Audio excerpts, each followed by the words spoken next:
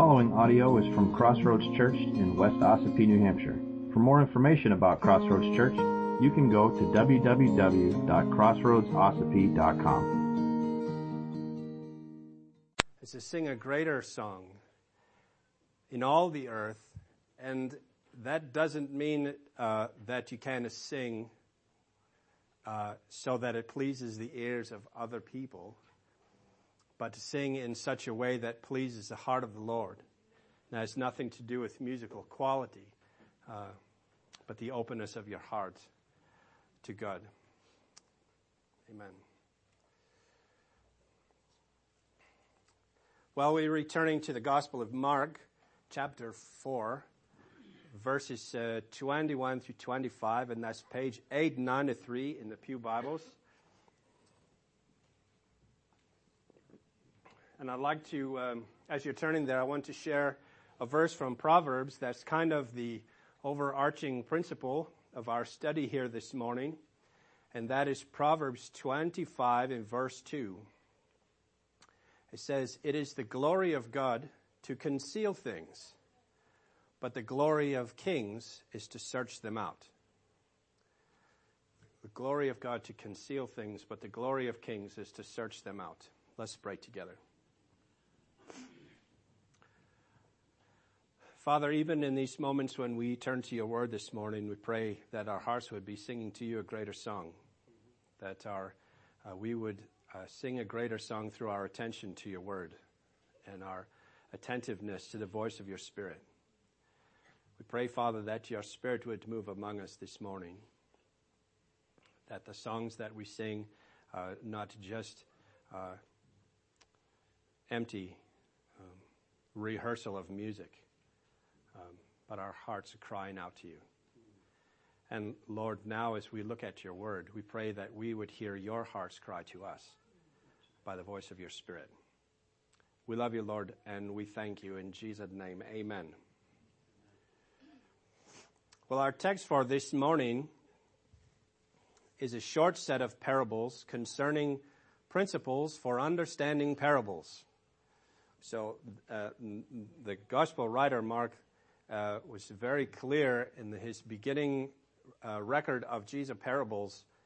Like I've said before, he's strategic in what he put in here. The Holy Spirit directed him strategically to include the parable of the sower as the mother of all parables, the key to understanding the rest of them. And then this parable here that we're going to look at as another help to understand the principles of parables, or principles for understanding parables. And this is a text that is often misunderstood and often misapplied. So with that understanding, with the understanding that a text can never mean what it never meant, we need to take a close look at this short text in its proper context so that we can get at the true meaning that Jesus intended and the reason why the Spirit directed Mark to include this in his gospel exactly where he did. Mark chapter 4, verse 21. "And Jesus said to them, 'Is a lamp brought in to be put under a basket or under a bed and not on a stand? For nothing is hidden except to be made manifest, nor is anything secret except to come to light. If anyone has ears to hear, let him hear.' And he said to them, 'Pay attention to what you hear. With the measure you use, it will be measured to you, and still more will be added to you. For to the one who has, more will be given, and from the one who has not, even what he has will be taken away.'" May God's blessing be on his word.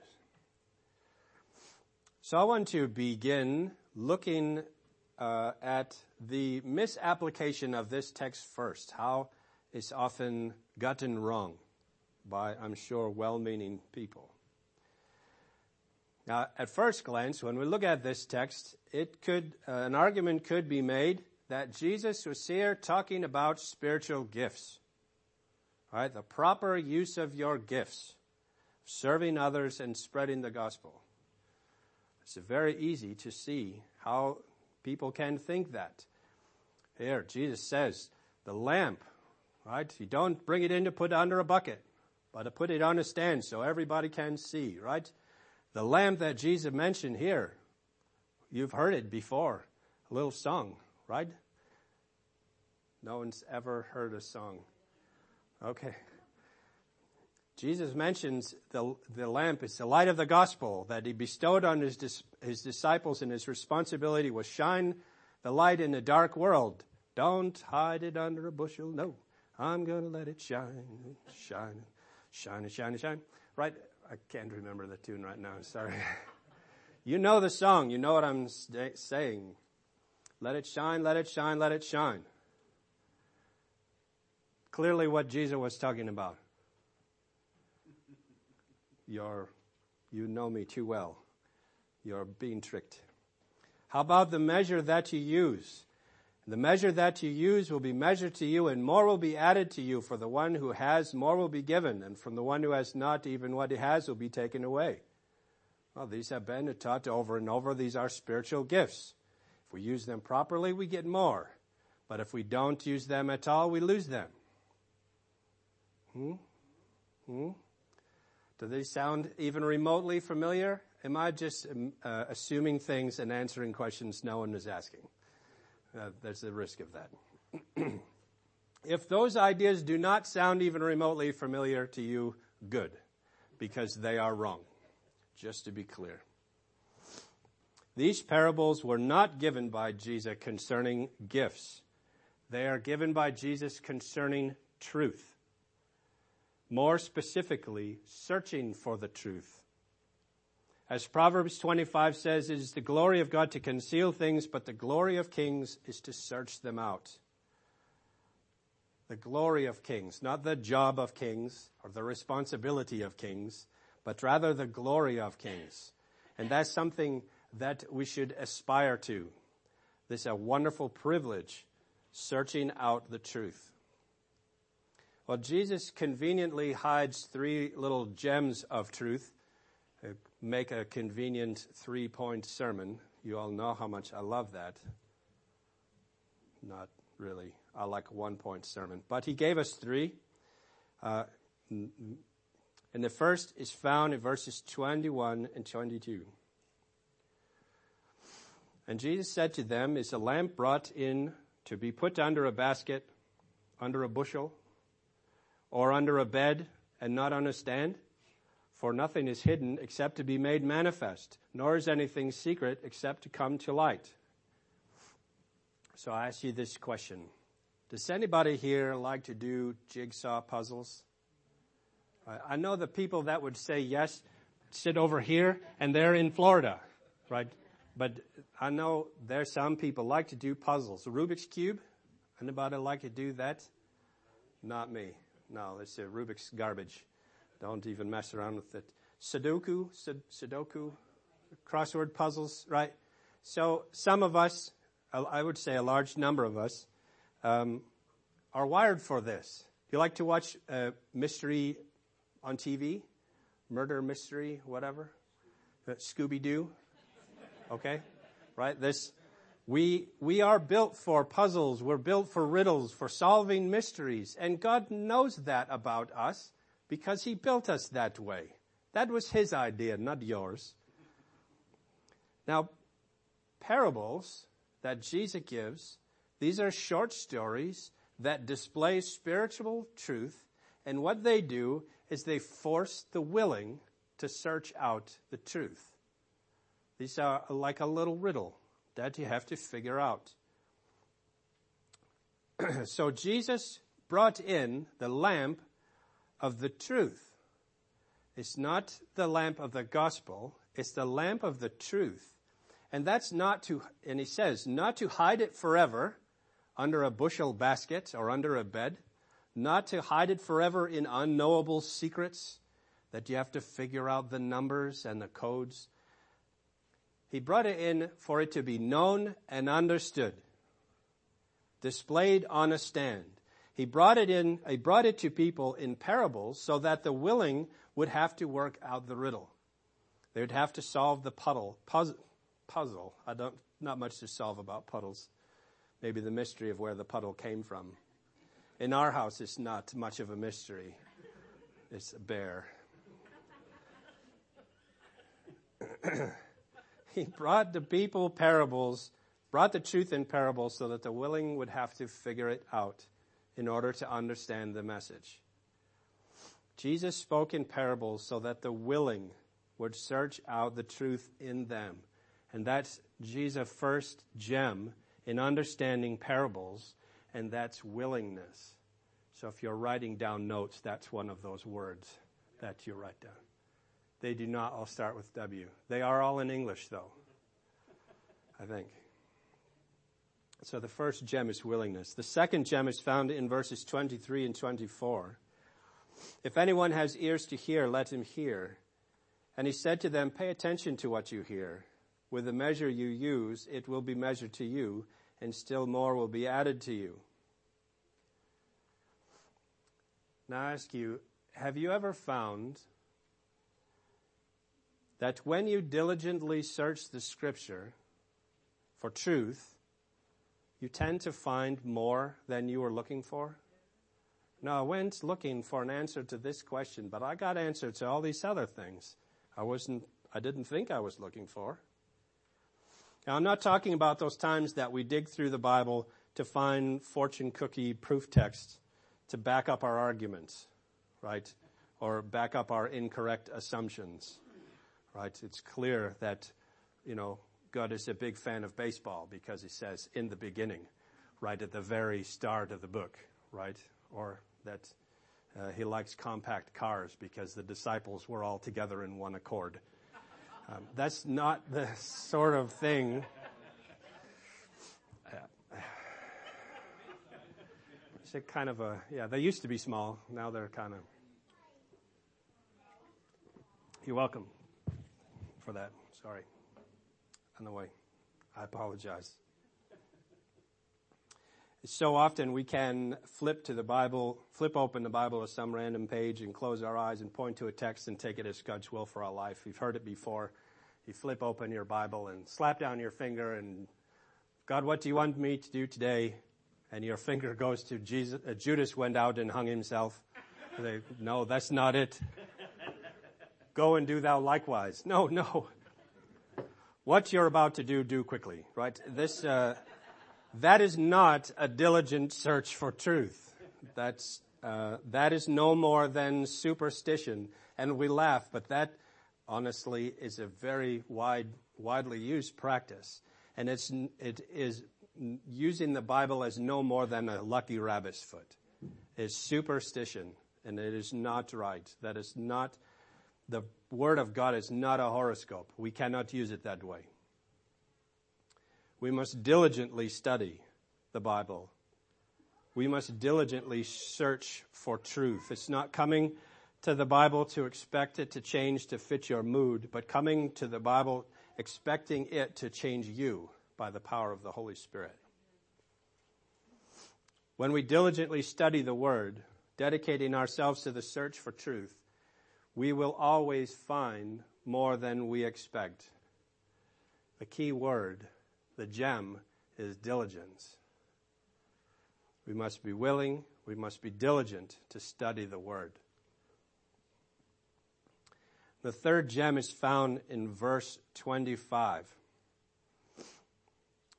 For to the one who has, more will be given, and from the one who has not, even what he has will be taken away. Now again, remember that Jesus is not talking about gifts. Use your gift, you get more gift. Use your gift, you get better gift. Don't use your gift, you lose it. That's not what Jesus is talking about at all. He's talking about truth. Now, it may be generally true that if you do not exercise whatever gift or spiritual gift you might have, you may lose them. But that's not what Jesus is talking about here. He's not saying, like when you bind up your arm and don't use it for a month because you broke it in it's healing, and then you take it out of that and you're all weak and muscles atrophy. That's not what Jesus is talking about here. What he is talking about is zeal for the truth. Zeal for searching it out. Maybe a better word would be passion, a deep concern and desire for searching out the truth in God's Word. And maybe the seed form of this gem is just simply curiosity. Going to God's Word to see what it says in there. When you hear Jesus' words from the parable that we looked at last week, a sower went out to sow, and as he sowed, some seed fell on the path, and some on the rocky soil, and some in the thorns, and some in the good soil. And you think to yourself, what does Jesus mean by this? What is soil? What is seed? Who's the sower? What do you mean in this story? That is the beginning of zeal for searching out the truth. But, like anything, zeal is a flame that needs to be fanned. If you don't keep it up, you will lose it. That flame will go out. But if you keep it up, the zeal for God's truth will continue to grow in you. It needs to be fed. Zeal needs to be fed. Zeal for searching out the truth. Now there is a warning here as well. The warning here is that if you have no zeal for searching out the truth in God's Word, what truth you may have in you, what little flicker of flame that you might have, is in danger of going out. We can't forget that. There is no standing still when it comes to following the Lord. There's forward and backward. There is no neutral. It's like driving on a hill. You're either going forward or going backward. If you have no zeal for searching out the truth, you may very well start rolling backwards. You're either gaining or losing. So the third gem is zeal. Willingness, diligence, and zeal. 3 gems found hidden in these parables. I'm really sorry about the 3 points. This is the difference. These 3 things are the difference between the disciples of Jesus and the crowds. These are the difference between any real disciple of Jesus and just a fan. Lots of people like Jesus. Lots of people come to church. Lots of people hear his word. But if they're not willing and diligent and zealous to search out the truth, you might as well go watch a movie. Thousands of people that crowded in on Jesus weren't all interested in the truth. Some of them just wanted to be healed. Some of them just wanted to see a miracle. And they may or may not have gotten what they were looking for. But that didn't mean that they got what they wanted, what they needed, And what they needed was the truth. They may have gotten their bodies healed. They may have seen something spectacular. But Jesus didn't just come to heal bodies so that you feel better on your way to eternal destruction. That's not why Jesus came. He came so that humanity could have our souls healed through faith in him. I want to be very clear. It is only by God's grace that the seed fell on the soil that you are, the soil that your heart is. It is only by God's grace that we are able to hear and receive the gospel, the good news. It is only by God's grace that Jesus came and bore our sins on the cross to die the death that we deserve for our rebellion against Father God.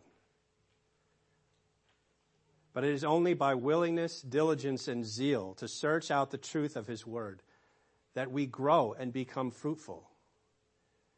When we looked at that parable of the soils, the path, no root, the seed did not sprout. The rocky soil shot up in an emotional response to the gospel, but when things got tough, burnt out.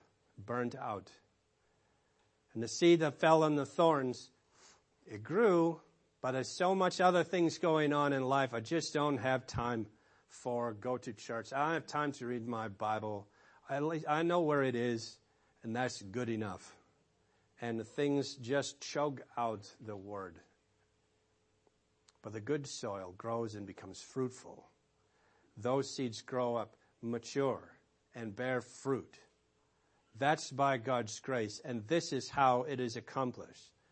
By willingness, diligence, and zeal to search out God's truth. The seed of the gospel is God's gift to us, but diligence, willingness, and zeal to know Him, to know the truth found in His Word, are our gifts to Him.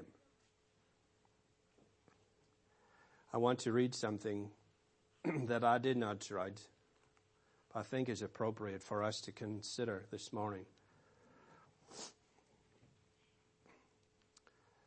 It says, the availability of soap won't clean anything or anyone unless it's applied to the dirt. There are thousands of people flocking to churches each Sunday to hear the messages that appeal to their divided hearts. They're seeking some assurance for their eternity and want to hear of God's love, but they don't want to be confronted with the reality of, how can I say it, their sin. So the pastors and preachers just don't talk much about it. They preach their own edited, comfortable versions of the gospel, leaving out any truths that might cause discomfort or controversy. And their churches are full, and they are delighted with their quote-unquote effective, growing ministry. These parishioners leave their church Sunday morning delighted with their little snack, not realizing that they've been underfed and that their souls are severely undernourished. Then there are churches with perhaps fewer people in attendance, being fed each week on the rich truth of the whole gospel. Their people are humbled and discomforted by the knowledge of their personal sin, but know that as they come before Him seeking forgiveness, that He will help them to change and be more like Him. They are overcome with gratitude to the one who took the punishment for their sin by giving His own perfect life on the cross. They find encouragement from one another as they share their challenges and victories with each other in trusting God to meet their needs. These parishioners don't really leave their church on Sunday morning because they are the church being the body of Christ, His believers. They have been fed a full meal, packed with the rightly divided word of truth and the whole gospel. Their souls are well nourished. You see, the mark of an effective church is not how many people come, but how many people leave differently as a result of having been there. The truth, whether you're hearing it or not, is that all have sinned and fall short of the glory of God. And the wages of sin is death, but the free gift of God is eternal life in Christ Jesus our Lord. And if we confess our sins, He is faithful and just to forgive us our sins and to cleanse us from all unrighteousness. For God so loved the world that He gave His only Son, that whoever believes in Him should not perish, but have eternal life. For God did not send His Son into the world to condemn the world, but in order that the world might be saved through Him. In Him we have redemption through His blood, the forgiveness of our trespasses according to the riches of His grace. And if we walk in the light, as He is in the light, we have fellowship with one another, and the blood of Jesus, His Son, cleanses us from all sin. So we pray, wash me and make me white as snow. Amen. These words were penned a year ago today, 2 years ago today, by our beloved Peggy Aaron. Let's pray together.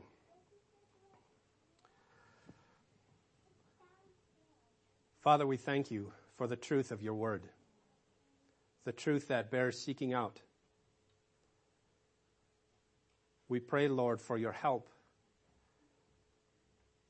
and willingness and diligence and zeal. These are things that we cannot manufacture on our own.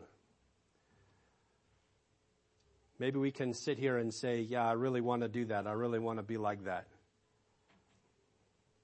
But we're going to leave here in a few minutes.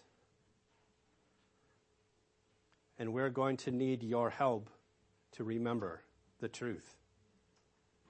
That we must be willing to search out the truth in Your word. We can have good intentions as we sit here and nod our heads in agreement. May your Spirit nod our hearts in agreement when we're at home, when we're at work, when we walk along the way, when we sit down and when we rise.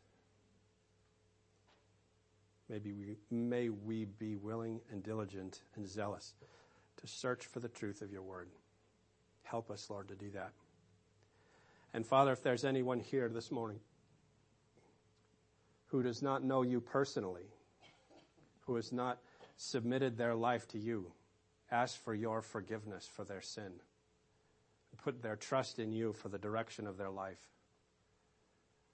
I pray that even now in these very moments, in the quietness of their own hearts, they would ask for your forgiveness and they put their trust in you. Simple as that. That you would forgive them, wash their sin away, make them white as snow.